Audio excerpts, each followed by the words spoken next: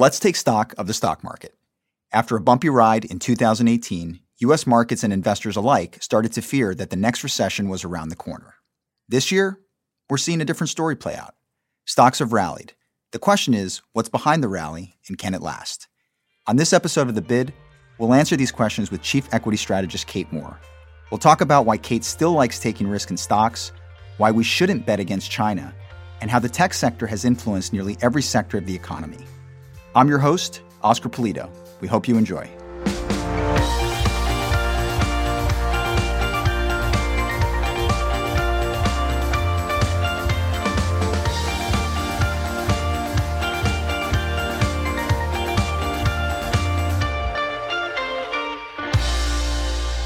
Kate, thank you so much for joining us today. Yeah, I'm really excited to join The Bid today. So Kate, last year, I think everybody knows, was a tough year for the stock market, particularly the last couple months of the year. I think it made the holiday season tough to enjoy if you were looking at the stock market. But this year, global stocks are up 12%. The S&P's up over 15%. Were stocks supposed to do this well this soon? Well, it depends on who you talk to. The fourth quarter of last year was really surprising for all of us. The fundamentals hadn't significantly deteriorated. We were actually in still a very supportive policy environment. There was some good growth data. And sure, we knew that the comparisons in 2019 were going to be a little bit tougher. The magnitude of the underperformance was really outsized. In particular, I was watching what happened to equity valuations, which dropped precipitously. And at the start of this year, we said some of that has to reverse because over the course of 2018, we saw the worst multiple contraction or derating of the equity market, the third worst over the last 30 years. Most years after that happens, you see a snapback. But in the start of this year, not only did valuations rise and enthusiasm for equities return as people realized the Fed and other central banks were going to be supportive, but actually the market kept running even while people became skeptical about the sustainability. So that was a long way of saying probably not that much. It shouldn't have run as far as it has.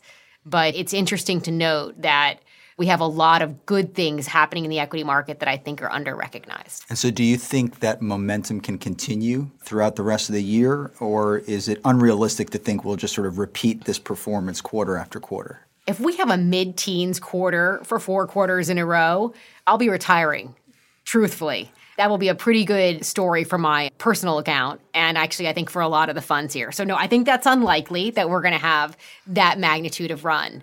That said, it's possible the markets run a little further because one of the things that really drove the equity market in the first quarter was the tone from the Fed and other global central banks, namely that they are going to continue to be super accommodative, that we're not going to get big rate increases. And that really has reopened, I think, the possibility for multiples to stay at higher levels and for the earnings environment to be supported. Valuations in equities are really dependent on where interest rates are, frankly. And with interest rates staying very low, there's possibility for equity multiples to go a little bit higher from here. Not a lot, but a little bit higher. In fact, when we started the year on rates, the belief was that the Fed was going to raise rates, albeit maybe very limited type of increases. But now, as I understand it, there's a belief that maybe the Fed would cut rates by the end of the year. I'm not saying that's your view, but that seems to be the market's interpretation. In the market, yeah. We had some great debates at the November BlackRock Investment Institute Forum about what the Fed might do over the course of not just the next quarter, but over the next 4 to 6 quarters. And I'll tell you, those debates raged on until the beginning of the year when the Fed really changed its tone. But the market pricing of Fed expectations has been what's moved the most. I think that's kind of what you're referring to, where the market was expecting 2 hikes throughout the course of 2019, moved to a cut in January, bounced back up to no move, and is back down to a cut again, and perhaps 2 cuts over the course of the next 12 months. It's been a little schizophrenic. We think the bar for the Fed to move either way, to raise rates or to cut rates, is extremely high. And so we're expecting more of the same. No significant change in policy over the coming quarters. Last year was a great year for earnings, and some of that was helped by some fiscal stimulus in the U.S., the tax cut. But this year, it seems like earnings growth is slowing. So how does a slower growing economy, slower earnings growth translate into still more equity returns ahead? It seems like those things don't go hand in hand. Yeah, so let's go back to 2018 and also 2017 because we actually had 2 exceptional years of global earnings growth. 2017, I always like to highlight, it's a year where every major equity region posted higher than 10% earnings growth. That's the first time that had happened since 2006. So it was a really exceptional year. And then last year, as you pointed out, supercharged by the tax cuts and fiscal stimulus and led by the U.S., we had another really strong earnings year. Not every region growing 10% or more, but many. And this year, we know the comparisons are going to be hard. And without a significant amount of fiscal stimulus or a change in policy, we're just not going to get to those numbers. But I would be cautious in general about comparing GDP growth and earnings growth too closely. Actually, over any period of time, the relationship between those two things is very loose, sometimes non-existent. It's because companies have a lot more levers to use and to pull when they're working on their earnings. It's not just a question of how fast the economy is growing. What do they do with costs? What are their labor pressures? What is the competitive environment? What is the interest rate environment? What is the tax regime? There are many other things that go into earnings. We have to be careful about being too reliant on history because corporate balance sheets and corporate behavior is different today than it has been in the past. Excellent quality balance sheets and companies that are behaving much more conservatively than they have in previous cycles. I think that leads to a longer duration earnings cycle than we've ever seen. A slower growth environment is something we have to watch for, but doesn't always necessarily dictate the course of the earnings growth. When you think about the economy, I think about the bond market, which and we've talked about stocks, but this has actually been also a reasonably good year for the bond market, which some might interpret as not a good sign. The fact that bonds prices have gone up, interest rates have come down, that's telling us something about the outlook, that maybe the recession is getting closer. Do you think that's what the bond market is telling us, or does this go back to central banks are going to be patient and therefore people are putting money to work across different asset classes? So I think there are two things to say on this one. The first is both the equity market and the bond market have celebrated a much more dovish tone from central banks. It has been a rally in equities, a rally in bonds. It was one of those years where if you were just invested at all, you're feeling pretty good as we start the second quarter. I think the fact that we're going to continue to have low rates and actually supportive fiscal policy like government spending in a number of major regions is going to be good for stabilizing economic growth, albeit at a lower level. But there's a second part of this too, which is people are skeptical about the duration of this cycle. Even though we don't have a lot of weak data points yet, at 10 years into a bull market and 10 years into an expansion, we've seen investors put a lot of money into bond funds in 2019 and take money out of equities. I would actually argue that that positioning means that equities can grind higher because they haven't been buying into the rally. I do worry that there's too much enthusiasm for bonds, especially just sort of based on the duration of the cycle. Right. I was going to ask you about complacency and whether you were seeing complacency from investors given the rally. But what you're saying is investors are actually taking money out of equity funds. So yeah, there's not as much complacency as you would expect. There's some areas of complacency that we're monitoring around certain geopolitical risks where maybe the best case scenario for U.S. and China trade or European politics are getting priced into the market. But when it comes to overall equity enthusiasm, both the external fund flows data that we monitor as well as our internal analysis is all kind of showing that people have been fading this move over the last 3 months.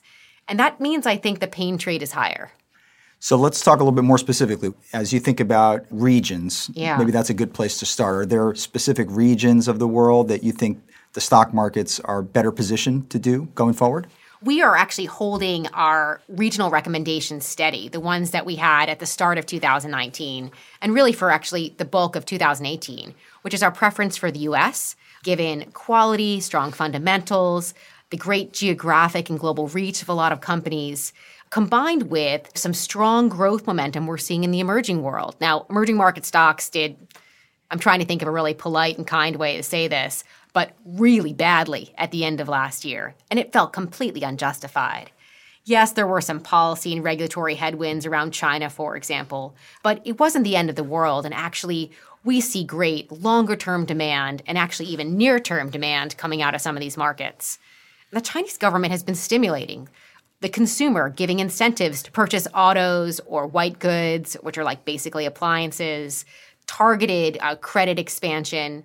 And all of that stuff should really stabilize the Chinese economy and demand. So we see a lot of opportunity for emerging market companies and for equity markets that are geared towards the Chinese story. And that's interesting because most of the China headlines are around trade and trade tensions, and that would sort of lead people to believe emerging markets are an area to avoid. But you've just touched on actually the positive headlines, which maybe don't get enough coverage, which is the Chinese economy stimulating, and that helps global growth, and that helps maybe the performance of some of these markets. Absolutely. I think it's a very poor trade to bet against Chinese political will. Policymakers from all different parts of the Chinese government are very, very committed to stabilizing and expanding growth. They're committed to the consumer, particularly in targeted policies that encourage spending, whether it's on autos or on appliances, on credit, to companies and industries that they want to see grow. And they're showing a huge amount of support for the technology sector, also communications and internet companies that really are the next round of leadership for the Chinese economy. I think that's important to watch what they're doing, where they are spending their time and attention, and not just on this conflict or perceived conflict between the U.S. and China on trade. So let's talk about the technology sector, which has been a phenomenal sector to be invested in over the course of this 10-year bull market. Yeah. You can't go far without hearing the terms 5G, artificial intelligence. Are there any other areas outside of those that you think are worth touching on? Or maybe you could touch on a little bit on 5G and AI themes. Yeah, so there is a sort of limitless themes, it feels like, in technology. And some of our technology investors here, BlackRock, had actually sketched out for me at one time why we didn't need to invest in any other sector, because within technology, and now as part of communications as well, you were touching on all different parts of the economy. I think that's true. You have technology companies that operate in the healthcare space, technology companies that operate on the consumer side, technology companies that are replacing traditional financial services. This is a sort of broad and cross-sectoral theme. And there are great opportunities to invest in the disruptors and the winners across the entire market. I think really important, and this ties back to the China theme, though, as we think about 5G and AI and some of the most innovative and perhaps disruptive parts of technology, the Chinese are leading in many parts of the world. They have great partnerships with countries outside of the U.S. We would expect, actually, that some of this trade tension, even if we have an agreement in the near term, will lead to a decoupling of the global tech sector. And actually, perhaps two separate tech protocols will be developed on a go-forward basis. If you really want to invest in technology, I think you have to own both U.S. and Chinese tech. Kate, you've made a compelling case for the technology sector, but is there any other sector that we should be thinking about? Yeah, so we still really like healthcare. Healthcare has a couple different elements to it. It has a quality side to it, where we have companies that have solid balance sheets, that have the potential to continue to grow their earnings even in a slower part of the cycle. It actually has a technology and innovation aspect to it as well, which is quite exciting, especially when you look industry by industry within the sector. And then you have a third element, which is a demographics element, kind of a really long cycle, where we're seeing more and more consumption of healthcare products and services, and an aging developed market population that will be spending more and consuming more on the products and services in that sector. So we see a lot of reason to own it for the long term, and also at this point in the cycle. Kate, you've given us a lot of really good things to think about here more tactically, but let's just take a step back for a second. When you think about investing in the stock market for the long term, what are some basic things that you think we should be keeping in mind as we approach the stock market? A few things that come to mind are that no one is so brilliant that they can time the market perfectly. Stick with high quality and growth themes in your portfolio for the long term, and don't panic too much if the news flow turns the other way. I think it's also really important to understand your own risk tolerance. I like to invest in emerging markets. I feel really comfortable owning EM for the long term. I understand that it's going to be volatile. I understand that we can see swings in policy, whether it's around trade or specific domestic policies that affect the prospects. But for me, compounding returns in emerging markets is extremely exciting. Understand your risk. I have a belly for risk, so I can do it. And then I think the third thing is to recognize that taking a diversified approach is super important, because it's not just good enough to know who's winning right now, but because every sector and every industry is being disrupted, you need to kind of take a broad approach, both on a geography as well as sector basis, to your equity allocation. Great advice. We usually do something here at the end of our segment where we ask some rapid-fire questions that touch a little bit on your personal life, so I hope you're ready for these. These are meant to be strapped in. I'm ready to go. These are meant to be quick responses, but we talked about tech. What is the disruptive piece of technology that you're most excited to use in your daily life? So I'm not sure how disruptive it is, but the technology that has most changed my life are my Sonos speakers. I'm obsessed with music, and being able to fine-tune my music all over my apartment and in other homes is super important. All from your mobile device, I'm sure. All from my mobile device, streaming like my Sirius and my Spotify, and having all of my playlists imported. It's changed my life. I heard you're an avid skier. Where do you like to hit the slopes? I will ski anywhere, but I spend most of my time at Jackson Hole, which is my favorite place on earth. I am trying to convince the BlackRock leadership team to let me open an office in Jackson. Just a hint. I will join you if that's in fact the case. And I have to admit, having gotten my 3-year-old on skis this year was a big challenge. So maybe one day he'll go to Jackson Hole as well. I've also heard you love to read. What book would you recommend right now? So I'm really into science fiction and fantasy. I read the entire Game of Thrones series before there was even a rumor it would become a television program. That's how nerdy I am. One of the best books I read recently is called The Three-Body Problem. It is a science fiction story that was translated from the Chinese. A bunch of our colleagues in San Francisco suggested I read it. I thought it was a fascinating take on both the impact of the Cultural Revolution on decision-making, as well as some real nerdy science, outer space type of stuff. And the last question, what's your favorite place to go in New York? Central Park. I have a golden retriever, and we spend a ton of time in the park, especially during off-leash hours. I'd say before 9 a.m. on Saturdays and Sundays, with a cup of tea, throwing the ball, watching my dog run around. It's one of my favorite things to do in the city. And now we're in spring, so you hopefully have a little bit more time to be able to do that. Oh, absolutely. Thank you, Kate, for joining us on The Bid. Thanks for having me.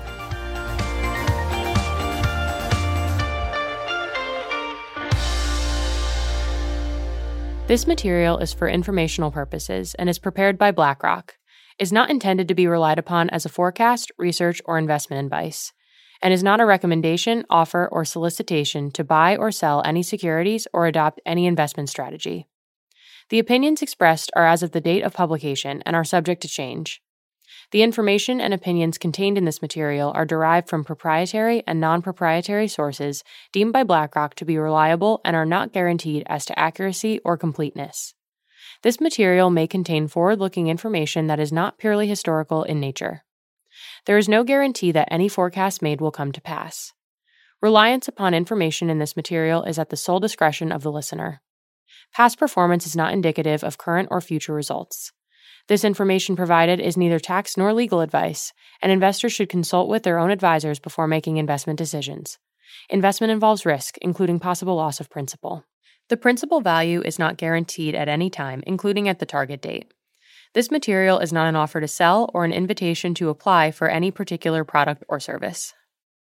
In the U.S., this material is intended for public distribution. In Latin America, this material is for educational purposes only and does not constitute investment advice, nor an offer or solicitation to sell, or a solicitation of an offer to buy any shares of any fund. No securities regulators in Latin America have confirmed the accuracy of any information contained herein. The provision of investment management and investment advisory services is a regulated activity in Mexico, thus is subject to strict rules. For more information on the investment advisory services offered by BlackRock Mexico, please refer to the Investment Services Guide available at blackrock.com/mx. Copyright 2019, BlackRock, Inc. All rights reserved. BlackRock is a registered trademark of BlackRock, Inc. All other trademarks are those of their respective owners.